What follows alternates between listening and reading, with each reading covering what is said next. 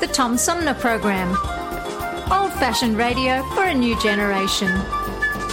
Oh, it's always a pleasure to be with you, Tom. You know that. Yay, Tom! I love it in Flint! You're very astute, Tom. Tom, easy question. I'll debate Andy Dillon on your show. Well, that's a very good question. Hello, darling. This is Elvira, Mistress of the Dark, with Tom Sumner. I'm all right, Tom. How are you? You lucky day, Mr. Sumner. Ciao, Tom. How are you today? That's a good question. Hi, this is actor, comedian Joe Napodi, and you're listening to the Tom Smothers. I'm sorry, what's his name? Sumner. The Tom Sumner Program. Good morning, Tom. How you doing? Hey, at least I got the Tom part right. The Tom Sumner Program. Old-fashioned radio for a new generation. Our fellow Americans. Right now, the COVID-19 vaccines are available to millions of Americans.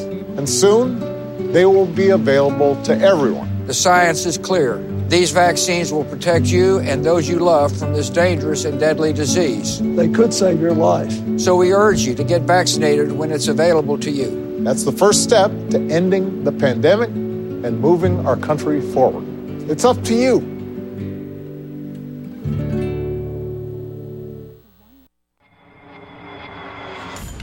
The Tom Sumner Program plays host to the best political roundtable on radio every Wednesday from 10 a.m. to noon. Armchair Politics features great commentary and analysis about the headlines from local, state, and national politics with an alumni of world-class pundits, plus quotes, tweets, and those weird and wacky stories we call the X-Files. If it's Wednesday, catch Armchair Politics on the Tom Sumner Program. This is Mayor Sheldon Neely, and you're listening to the Tom Sumner Show.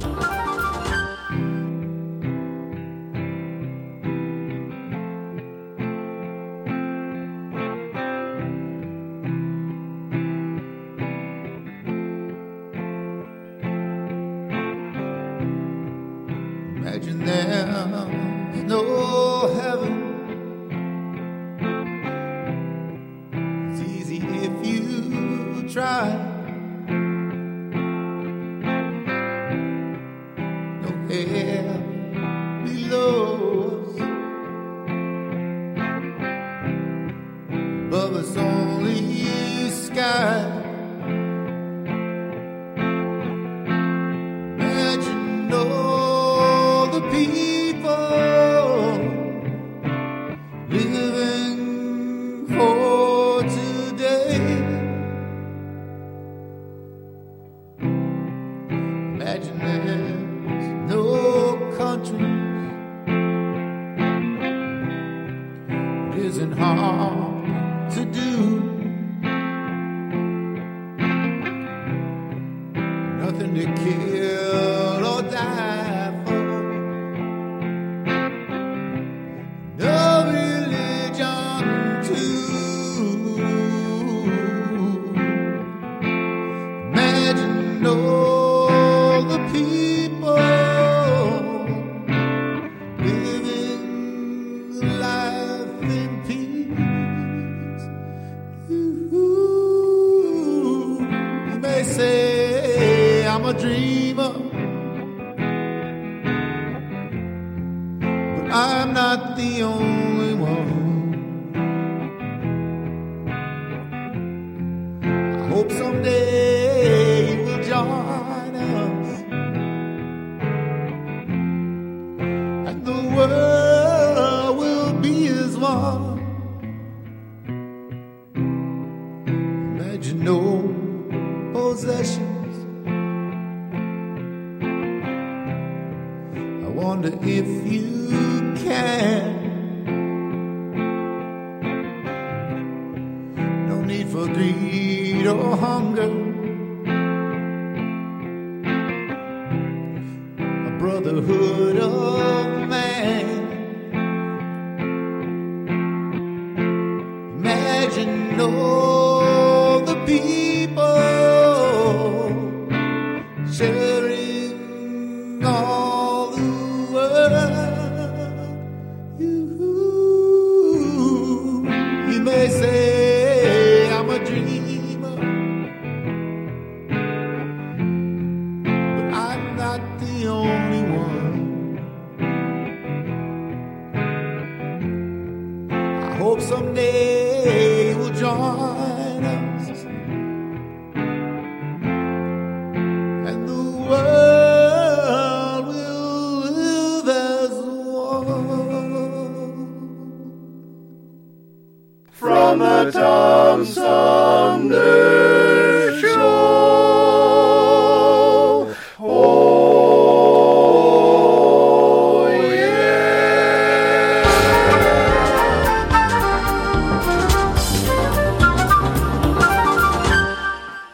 welcome back, everybody. This is the Tom Sumner Program. My guest this hour served as mayor of Cleveland from 1977 to 79. He was in the Ohio State Senate from 95 to 97 and spent 16 years in the U.S. House of Representatives from 97 to 2013 and ran twice for the Democratic nomination for U.S. President.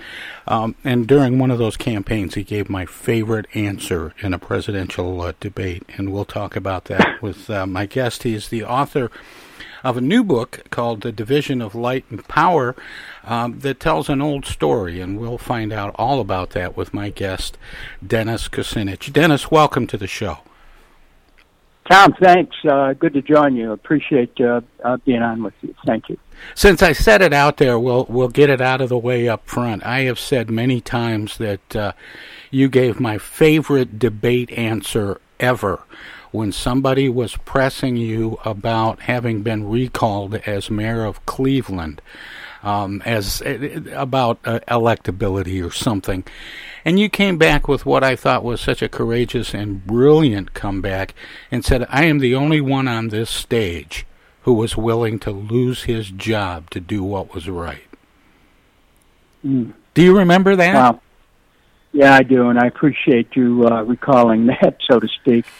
I'm what are we in this for? I mean, if you're in it for yourself, there's opportunities, but if you're in it for the people, you have to be willing to take the risks. Now, this book, The Division of Light and Power, focuses a lot on things that you experienced firsthand as mayor of Cleveland.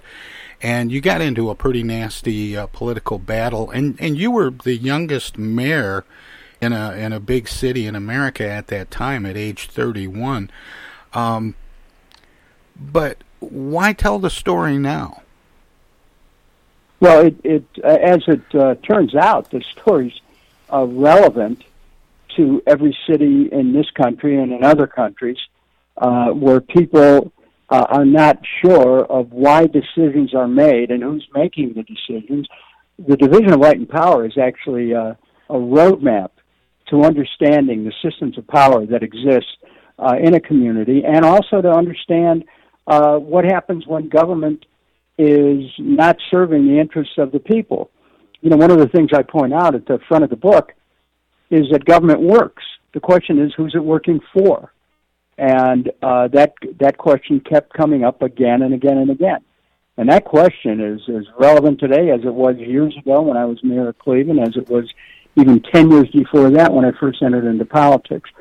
So, you know, I share in this book, The Division of Light and Power, not just my journey, but my understanding of how the system actually works. And it's something most people have no clue about. You know, you just pay your taxes, you pay your utility bills, and you just go on. Well, when you stop and look at the system, and it's sometimes, you know, you're paying taxes that you shouldn't be paying for things that you wouldn't want to support if you really understood. You're paying utility bills that in more cases than not might be much higher than you should otherwise be paying, including if they're owned by by a municipality. But certainly if your utilities are owned by a private company, you're paying a premium so they can pay high salaries and dividends to their shareholders. You know, I raise these questions because it's really important for people to have control over democratic institutions. And often, Tom, they do not. Well, you know, the thing is, your book is being described as giving an unprecedented, fully documented insider's account of a battle against a shadow city government which engaged in corporate espionage, sabotage, price-fixing, cutthroat competition, antitrust activities, organized crime, and wholesale fraud. And there is even some talk about assassination attempts. If anyone else tried to tell this story, Dennis, they'd get fitted for a foil hat. But you were, except that, but you were there. Except that I have hundreds and hundreds of documents that prove the case. You know, if you look at the endnotes to the book, you'll see that this isn't anything I made up. A lot of it comes from discovery and court documents, and it comes from news accounts that were published or broadcast.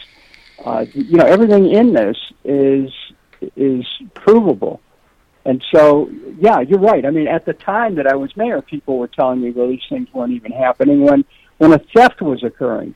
It's like somebody stealing your car, and you're looking at them steal it, and they look at you and they say, I'm not stealing this car, and then they drive away. Well, did they steal it or not? They told you they didn't, right? But your car's gone. What do you believe? Do you believe what they told you, or do you believe your eyes? And so what I did as mayor was to believe my eyes and not what I was being told. And my eyes saw corporate espionage, sabotage, a conspiracy against the interests of the city, corporations that were trying to steal the city's municipal electric system. And, and I paid a certain price, but in the end, we were able to save the Division of Light and Power, which, is the title name of the book. And it was also the name of the municipal utility, the Division of Light and Power.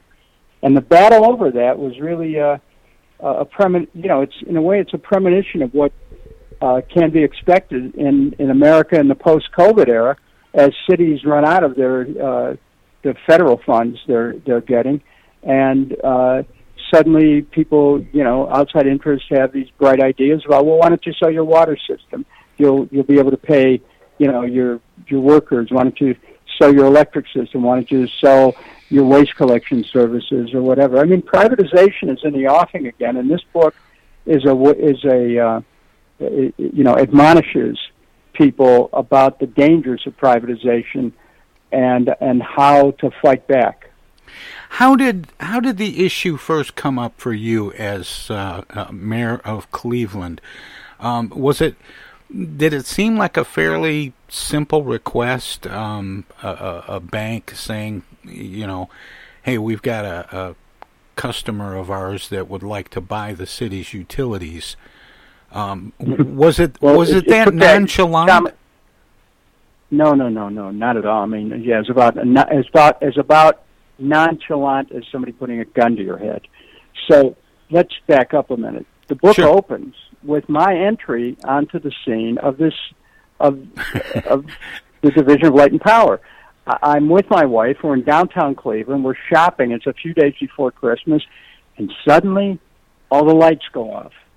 It's like, what the heck is this about?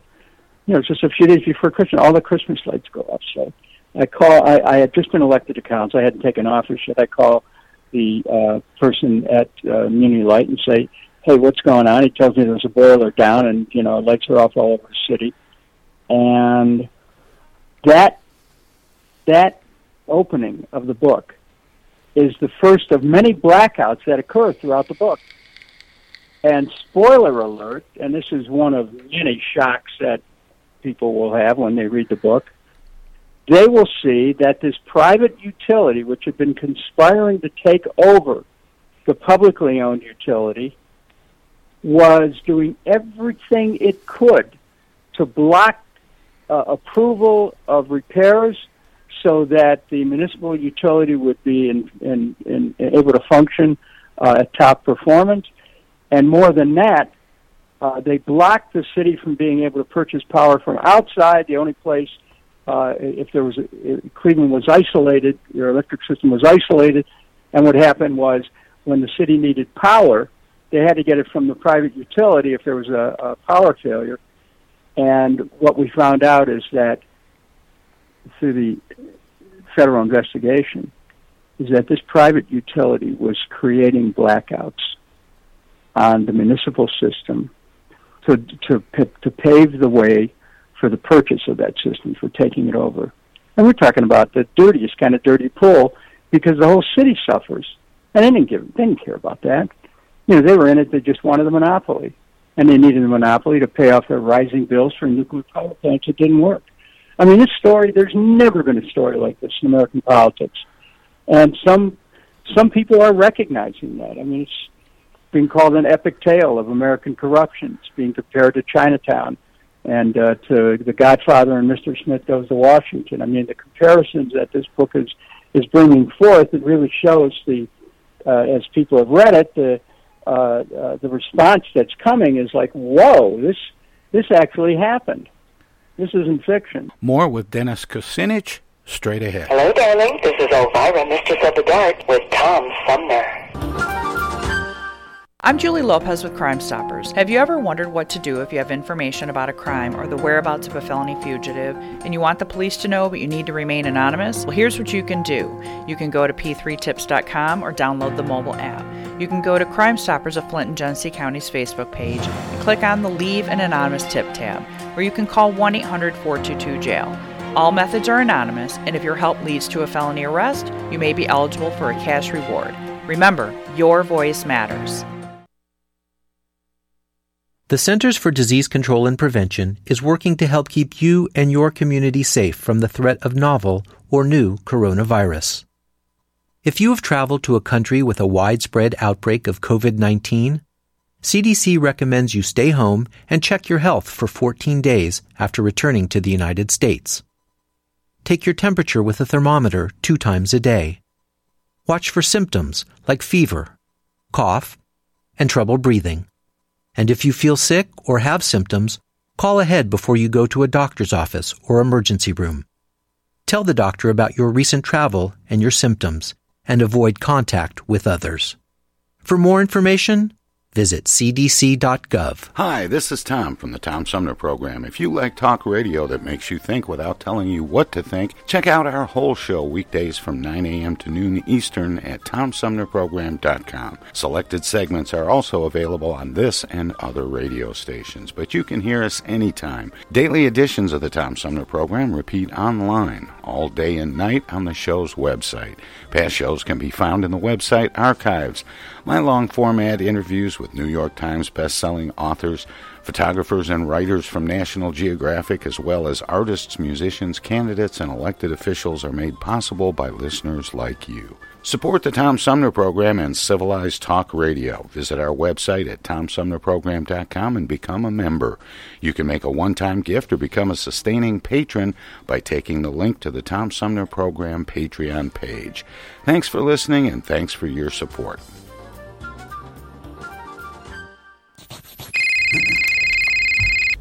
Yo, speaking. Oh, dear. Honey, our car warranty is expiring again. So soon? It just expired last week. You don't even own a car! Not now, Dana. Your father's on the phone. Hey! Mom and Dad, you're being scammed. It's a robocall. Scammers are using new technology and clever tactics to make more and more calls that look legitimate but are hard to trace. They can make it look like they're calling from any number, even from numbers of people you know. My robocall crackdown team is working with state and federal partners to stop the robocalls for good, but I need your guys' help. Don't trust your caller ID. Verify you're really talking to the person whose number appears when your phone rings. And if you accidentally answer a robocall, hang up right away. Engaging in conversation will only lead to more calls. Use a call blocking app on your cell phone that stops robocalls before they interrupt your day. And if you do get a robocall, file a complaint with my office online at mi.gov/robocalls. And Mom, Dad, please do not give your information out to these scammers over the phone. They're just trying to trick you. Well, at least they call. No, I get it. You're busy. But you know Janine's daughter is a doctor. She calls every week. A doctor. I'm Michigan Attorney General Dana Nessel. Visit mi.gov/AG complaints for your connection to consumer protection. Hello, this is State Senator Jim Ananich, and you're listening to the Tom Sumner Program. More with Dennis Kucinich straight ahead. I'm a little fuzzy about the blackouts. If the Division of Light and Power was still owned by the city, how were these outside interests able to impact these little warning shots? And that's a good question, because what they did, the city would need power. Okay, for whatever reason, would need power, and the city was isolated. Every other utility in the country was connected to the national grid. Cleveland had to go through CEI to get to the national grid, and whenever they needed power, the federal investigators determined that power transfers were operated in such a way as to deliberately cause a blackout on the Muni system. And then, I mean, this is like almost a verbatim quote from a federal investigation. And then, when the city would then plug into the CEI system for getting some temporary power, CEI create the blackout. And then when they had to plug back into the Muni system, when they were stabilized, CEI would put another blackout. This is like the dirtiest pool you could imagine. And it was all documented by the federal government. And yet, even though that happened, Tom, the city, knowing the dirty tricks that were being played, the city determined they were going to sell the system. I mean, if you could imagine that someone tries to burn down your business, and then you say, okay, well, I'll sell you my business, just don't burn it down. It's like a mob kind of practice. And they were operating under those principles. You're talking about people who, in a just world, every one of those officials would have gone to jail. Every one of them. But instead, they became our leading citizens. And did the sale take place? Oh, yeah. It was negotiated in the mid-'70s. And I stepped in with a petition drive to create a referendum. In the meantime, I ended up running for mayor. I get elected mayor. I canceled the sale. But that's when the real story starts, because that's when a light bill that had been where the city was purchasing. Remember, the private utility stopped the city from repairing its own generators. The city had to purchase power from the private utility. The private utility caused the city to pay 3 times what they were charging anyone else for power. So they were running up a deficit, okay? And what happened was that they used that to say, well, you can't operate at a profit, even though the city was making a profit, so you're going to have to sell. So what happened was, by the time I got to be mayor, there was this $18 million electric bill inherited from the previous mayor, who wanted to sell the light system to pay the light bill. The light system was worth over $250 million, and he wanted to sell it at a cut rate. The argument being, well, we got to pay this light bill. I mean, would anyone out there listening sell their house to pay a light bill? It's absurd, but Cleveland was ready to do that, and I challenged it. I became mayor, and then what happened is the utility then began to put pressure on me, and their banking partners began the pressure as well. Using your car analogy, that's like selling your car to buy a tank of gas. Exactly right. I mean, that's a great analogy also. I mean, this was the kind of illogical world that I ventured into, and when I said, "Hey, this is wrong," people would say, "Well, what do you know?" Again, if theft was occurring, I blew the whistle, and people were saying, "Well, who's this guy making all the noise with the whistle?" Who gave that kid a whistle? Yeah, exactly. Oh, and let's take the whistle away. What about assassination attempts? That seems, I mean, I understand political and financial pressure and, some of these other kind of cutthroat activities, but assassination? Well, let me just tell you that I never talked about that when I was mayor, because it's like I didn't think about it, because you just have to do your job, and everyone has hazards, and mine happened to be a little extreme, but I just forged forward and did my job. But what happened is there was an attempt where a high-powered rifle bullet missed my head by a fraction, just luck. I got up from a chair, and just the minute I got up, it's like simultaneous with the trigger being pulled. I was really lucky I wasn't shot. And the U.S. Senate Subcommittee on Organized Crime did an investigation and basically affirmed or proved that there was this plot out there that police intelligence in Cleveland tied directly to the light system because there was a lot of money at stake. And NBC in Cleveland was somehow able to get an interview with a shadowy figure that they created electronically, a hitman who had been convicted, and they interviewed him, and he said that he was going to take the job to how do I put this delicately? He was going to take the job. He bid on killing you. Yeah, well, but he said, that's just the investigative reporter asked him why. He says, because we can't buy Kucinich. Those were his words. Wow. We can't buy Kucinich, so we have to work different ways with him. And this is all in the book. And again, I didn't talk about it because there were people at the time who would say, well, he's just making this up. No, I didn't say anything about it. But when you read it in the context of the whole story, you see what was at stake.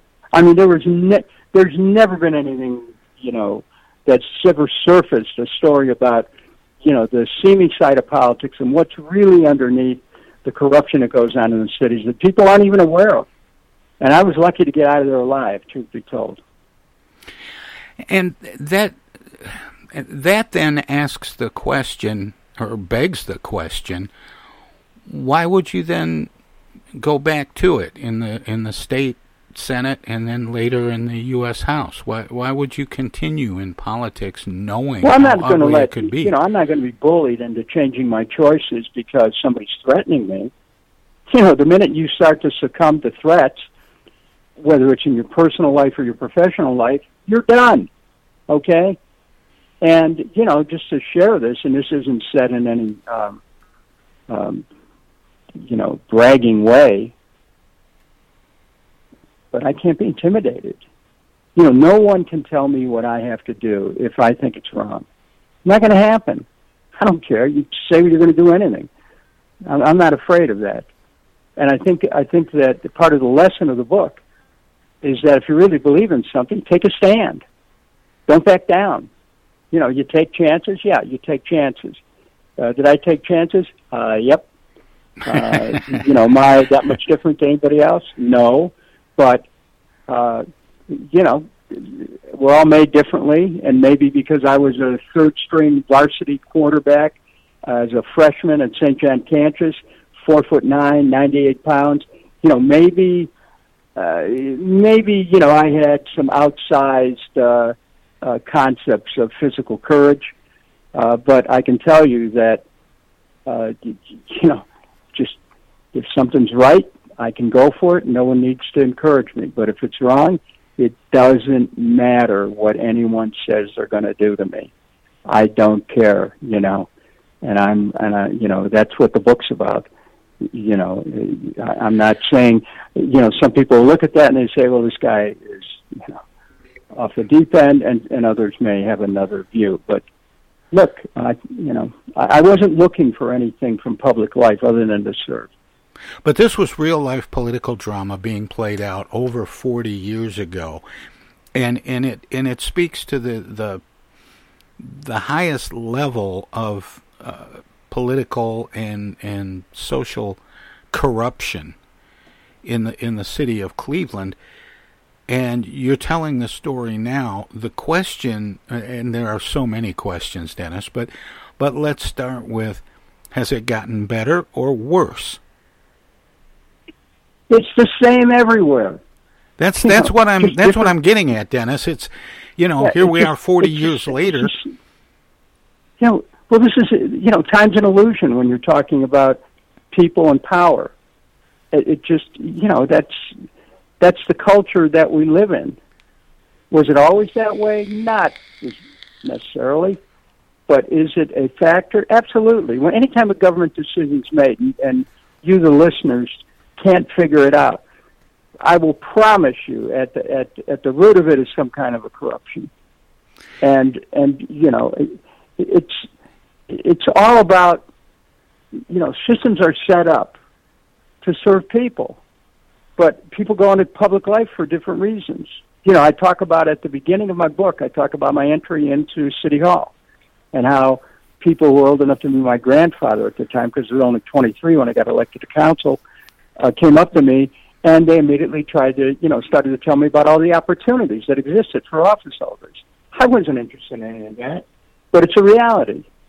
People see their opportunity, like the Plunkett of Tammany Hall described his service in this way. I seen my opportunities and I took them. And that's not unusual. We're talking about the human experience. We're talking about, there's all kinds of reasons why people go into politics, and there's all kinds of reasons why people serve or don't. And the reason for this book and the reason why it's relevant now is that, this isn't like the old civics classes with the legislative, executive, and judicial branch and little boxes, and this is how, you got to create another box and put a dollar sign on it and, draw it into the equation, because there's a whole different thing happening with government. We're in danger of losing our democracy at every level because of the influence of interest groups who want to seize public assets and use them for their own narrow financial gain. And this book it will end up being a shield for people who are in public life, who really want to do the right thing, who want to take a stand. Dennis, that's what I want to get to is there are initiatives going on around the country. There's one here in Michigan where my show is based to reconfigure the way that elective districts are drawn, or gerrymandering as it's called. And then the GOP is working on trying to tighten up voting requirements. And there are all these different things going on, but yet, and there's all the jokes, you've heard them, America has the best Congress money can buy, and, the like. Is there a toothpaste and tube scenario where we can put the paste back in the tube, or is it just this way and you learn to understand it and live with it? An enlightened citizenry is the best defense of democracy. It always has been and always will be. And so, the message is you can't leave government just to politicians. There are people in there who need support, and, you can give it to them if you inquire as to what's going on. But to stand apart from our civic process is to forfeit an opportunity to have any input at all, and also to forfeit sometimes your economic rights and your political rights. I mean, the fact that voting, there's an attempt to try to limit people's voting rights going on all over the country. It's crazy. I mean, we should, there are countries around the world and that are democratic of sorts, and they'll have anywhere from 80% up of people participating in elections. You want people to participate, if only on the level of their vote. And so, but they have to know what the system's about, and the division of light and power shows people the possibilities of the system. Not every place is like Cleveland was then, but I can tell you that the major forces that are at work are well described in that book, and those forces still work today. Time's an illusion when it comes to this. It's we're in a democratic experiment here, which is in its third century of operation, and it's a republic if you can keep it, as one person said. We don't. There's no guarantees that we have a democracy down the road, and so this is a continued struggle, and the only way that we end up being assured that our point of view and our concerns are going to be addressed is to be involved. And the Division of Light and Power tells how people in Cleveland became involved and rose up to defend their economic interests, and all they needed was a little bit of help and a little bit of leadership, which, of course, I provided. So, yeah, I mean, this, Tom, when you look at, this book is written on so many different levels. It took a long time to write. It's fully documented. When you look at it, I have had people tell me that once they read the book, they looked at government in a totally different way. And that's what I want to achieve. I want to achieve people. This is not just a discussion, to open up people's eyes about the kind of stuff that goes on. Well, and the book tells this story and lays it out in a way that people can see how it can work and how it does work. Right. But the question is either because of incompetence or corruption, faith in institutions is at an all-time low. The trust between the citizenry and its elected representatives is at an all-time low.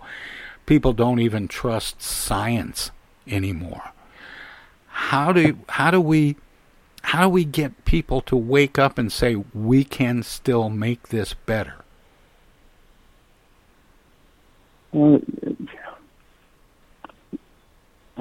it begins with each individual caring about community, and we have to rescue and restore a sense of community. That this world isn't. We have to step out of our own enclosures and realize that none of us survives on our own. We have to have contact with other people, and we have to rely on community to support our security. And this is really, you can't have a democracy unless you also have a sense of community and common interests, a common unity. And America's lost some of that, but I think it can be regained. We have to see what are those things that unite us. And I think what unites us are the desire for clean and safe neighborhoods, the desire for healthy people, desire for our children to receive a decent education. And we have to go back to those things that mean something to all of us, that relate to our practical aspirations, and connect at that level. This isn't about Democrat or Republican. It isn't about left or right or liberal conservative. It's about our aspirations for our cities and for our nation. And, that's the prize that we ought to keep our eyes on. Well, this is a fascinating discussion and one that needs to be had. I suspect, Dennis, you would agree that people need to get their information from other sources than social media and bumper stickers? Well, you get your information wherever you can get it. And, I think what happens in the mix master of information that comes to us from so many different sources, ultimately each one of us has to decide what's real and what's not. And there are many different avenues available today to get information. But no matter where you get it from, you still have to decide based on your own, the way you look at the world and your own experience, and as to what's real and what's not. And there's a lot of debate about that these days. I mean, I will tell you, Tom, I'm very concerned about the level of polarization that's taking place, as if to say, well, there's only one way of looking at the world. There's many different ways of looking at the world, and many of them are very valid and, and have to be respected. But at the same time, as Oliver Wendell Holmes, I think it was, famously said, you're right to swing your fist ends at the tip of my nose. We have to respect other people's rights, and we have to, in a way, we need a new discussion about what are the rights that each of us has. It used to be years ago, someone would be intercepted or not served right by the government, and they would say, I'm an American citizen and I demand my rights. We had a firm, clear view of what it was as a citizen that we were entitled to in a democracy, and now it's all blurred. So, if in some small way the writing of this book and the publishing of it can help people rethink what government ought to be about, then it's been worth it. More with Dennis Kucinich straight ahead.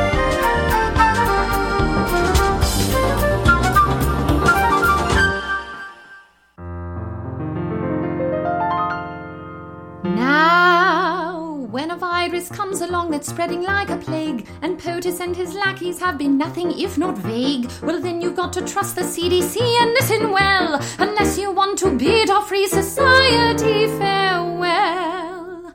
There is a super bad, transmittable, contagious, awful virus, and if we don't act quick and social distance, it will mire us in a stretch of quarantine that lasts until July. A super bad, transmittable, contagious, awful virus. And if you got a better cough in your arm, and if you got a better...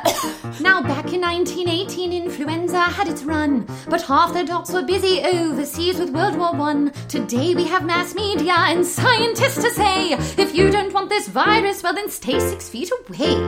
It's super damn important that we practice isolation, because we're asymptomatic while it's in incubation. We'll overwhelm our hospitals if there's not mitigation. It's super damn important that we practice isolation. If we don't do it, then we're all gonna die. If we don't do it, then we're all gonna die. And so I hope at last you'll take this lesson here to heart, cause it's already scary and we're only at the start. If you get bored, just think of the immunocompromised, who can't go much of anywhere unless it's sterilized. Oh, super bad, transmittable, contagious, awful virus. If we don't act quick and social distance, it will mire us in a stretch of quarantine that lasts until July. A super bad, transmittable, super bad, transmittable, contagious, awful virus. Super bad, transmittable, contagious, awful virus. Old-fashioned radio for a new generation. The Tom Sumner Program.com. The Tom Sumner Program.com. The Tom Sumner Program.com.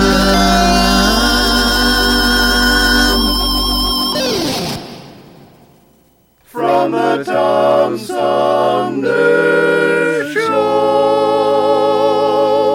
Oh, yeah.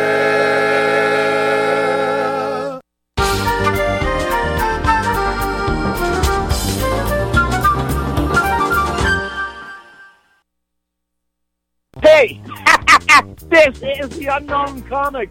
And guess what? You're listening to the Tom Sumner Show right now. And now. And now, too. And even now. Our lives have been turned upside down by COVID-19. When a vaccine becomes available, it's critical that all of us get it. What we do as individuals will impact everyone's health, including those who can't get the vaccine. We won't get through this unless everyone takes part. Now is the time to get up to date on all recommended vaccines for both kids and adults. Experts say it's more important than ever for everyone to get their flu vaccine this year.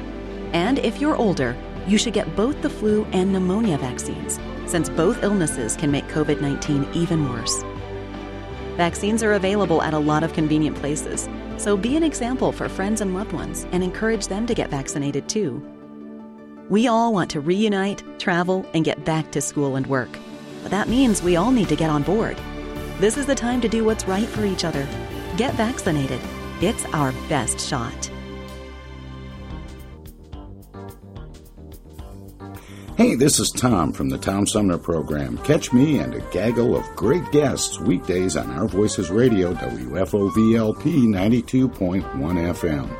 You never know who might drop by. Joe Biden from the Blue Hawaiian. Dan Serling. Congressman Dan Kildee. Alexander Zonjic. Actor, comedian Joe Napodi. Woodrow Stanley. U.S. Senator Debbie Stabenow. State Senator Jim Ananich. Comedian Brian McCree. The unknown comic. Mark Farner. And Tom, I want you to know Tom's my friend. You've always got great questions, and you know the material, and you care about it, and that's impressive. Nice to be with you, Tom. And I admire you for reading all of that. I haven't read the whole thing. I'm willing to admit that. Hey, Tom, this is my favorite interview always. It's like having coffee at the kitchen table with you. Tune in Monday through Friday from 9 to 12 right here on 92.1 of a kind, and check out our website at TomSumnerProgram.com.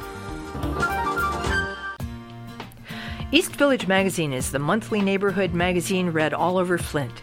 With support from grants, donations, and advertisers, East Village Magazine's talented local writers give you an in-depth look at local news, issues, and people that make Flint, Flint. Copies of East Village Magazine are available at many of your favorite shops and restaurants around Flint or online at eastvillagemagazine.org. East Village Magazine, community-focused and community-supported. Discoveries. They happen when we least expect them, in places we thought we knew. And discoveries have a way of teaching us a little more about ourselves along the way. Welcome to Flint and Genesee County, where up north meets down south. Home to Michigan's largest county park system and a vibrant culture. A place filled with discoveries we've yet to make, throughout acres of beautiful lakes, wetlands, and woods, and in the diverse city beyond. Where the uplifting melodies of gospel choirs fill the air, where the work of renowned artists color the galleries and museums, where the fresh fruits and vegetables at the downtown farmers market awaken our senses, and where the cultural center and planetarium broaden our view of the world. Let's spend a few days enjoying the wonders of Flint and Genesee County, where the joy of discovery is pure Michigan. Your trip begins at michigan.org. MTA Flint is nationally recognized for continually seeking to provide sustainable, reliable, and cost-efficient transportation for individuals throughout the region. Through work-related and non-emergency medical transportation and Your Ride services, MTA is moving people with future and alternative fuel technologies. More information about MTA Flint and specialized services is available at mtaflint.org.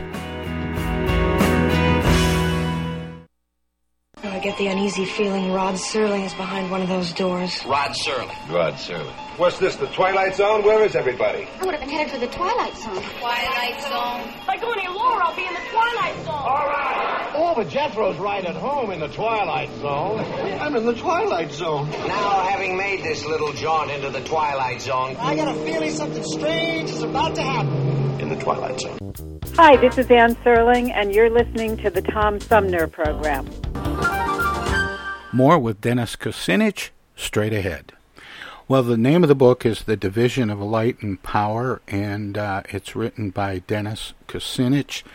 And Dennis, I just want to say before we wrap up that I mentioned you were going to be on the show, and I got a call from someone who participates as a pundit on my weekly political roundtable, and she said, when you talk to Dennis, her name is Bobby Clayton Walton, she said, when you talk to Dennis, tell him you got a call from somebody that worked on his presidential campaign. She was a co-chair, I think, in Michigan. Oh, well, please, look, we had some great meetings in Michigan.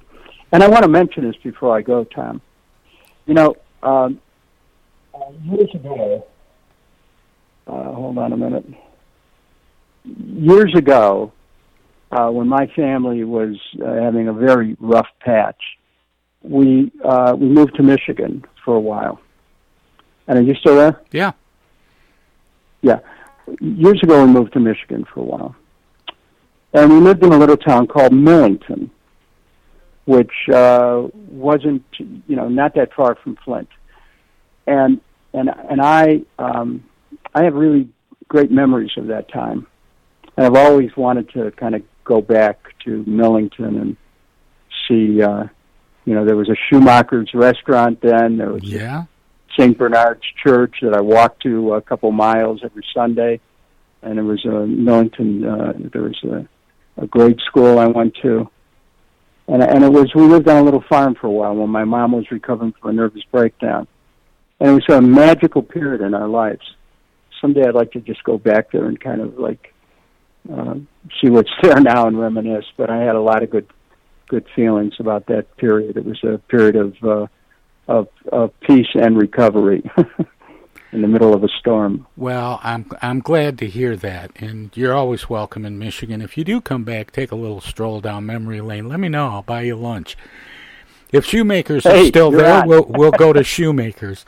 But Dennis, I always give guests an opportunity to let listeners know where they can get good information about what we've been talking about, where they can find out more about you and your writing, past, present, and hopefully future. Well, right now, the book, people can find it in many different sources. Sure. Go to FinneyAvenueBooks.com. And, of course, I can always be reached on Facebook and a number of other social media. But right now, for the book, FinneyAvenueBooks.com. And if you need to reach me, you can reach me through there. The book is going on sale on June the 8th. And it'll be available on an electronic version as well as a print, and just finishing up the edits on the audio right now. Well, Dennis, thank you so much for spending this time with me and the listeners, and I want to say thank you for your service, and keep up the good work. Well, thanks, and thank you for being, a faithful voice of the people on the air for so many years, Tom. Thank you. All right. Take care. Take care. Bye. Bye.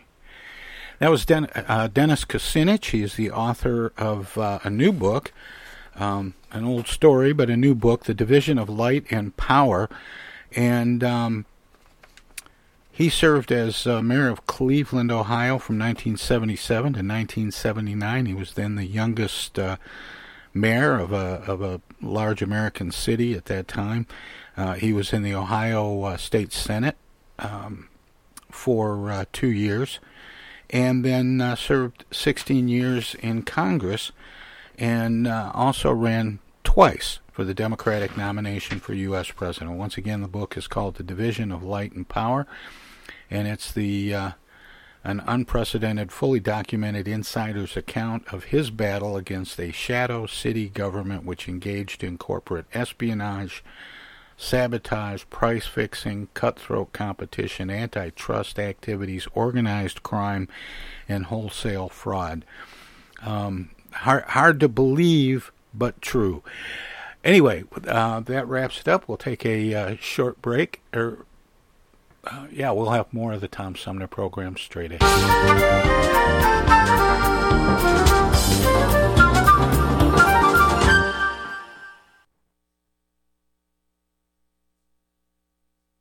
Oh, beautiful for spacious skies, for amber ways of gray, for purple mountains' majesty above the fruited plain. America, America, God shed His grace on thee, and crown that good with brotherhood from sea to shining sea. Ain't it a shame the way things have changed? In God we trust. Once meant so much to love, not to kill, to help each other up, heal. Oh, America, the beautiful, my country, 'tis of thee.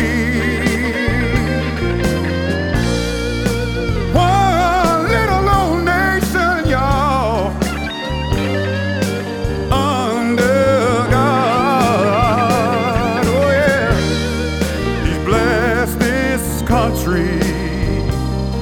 Don't let them take his name in vain. Why do we always take for granted tomorrow will always come? You might be here, or you might be gone. The next time you see a little bitty butterfly flying in the sky, oh, when the sun comes up, oh yeah, or simply watching it go down, you've witnessed a miracle right before your eyes. Take a look, son. Take a look, son. It's a miracle. It's a miracle.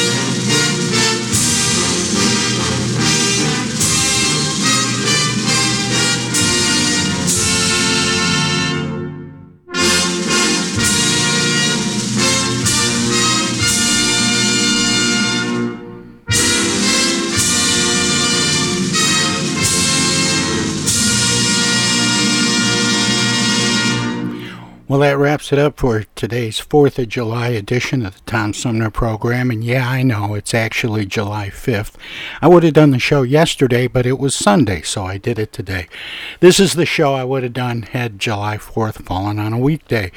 Thanks to all of my guests, that encore with Dennis Kucinich, former Cleveland mayor, Ohio congressman, and two-time candidate for president, talking about his book, The Division of Light and Power, about political corruption, and reporter, former Washington Post writer and editor Michael Farquhar, talking about his book, More Bad Days in History, and a very appropriate conversation starting the show off today with Seth David Radwell, author of American Schism, How the Two Enlightenments Hold the Secret to Healing Our Nation. The Tom Sumner program is a live Good night, everybody. Show. We want to acknowledge all of our guests who play such an important role in the show, and our cavalcade of cohorts from coast to coast for their regular contributions. Most of the musical accompaniment was provided by people in or from the Flint area. Many of the pre-recorded portions of the Tom Sumner program are made possible by Flint's own Steve McComb and Pencil Sketch Recording in Nashville, Tennessee. If you have comments, questions, or suggestions about the show, find us on Facebook. This is Prue Clearwater. Join us next time for another edition of the Tom Sumner program, and thanks for listening.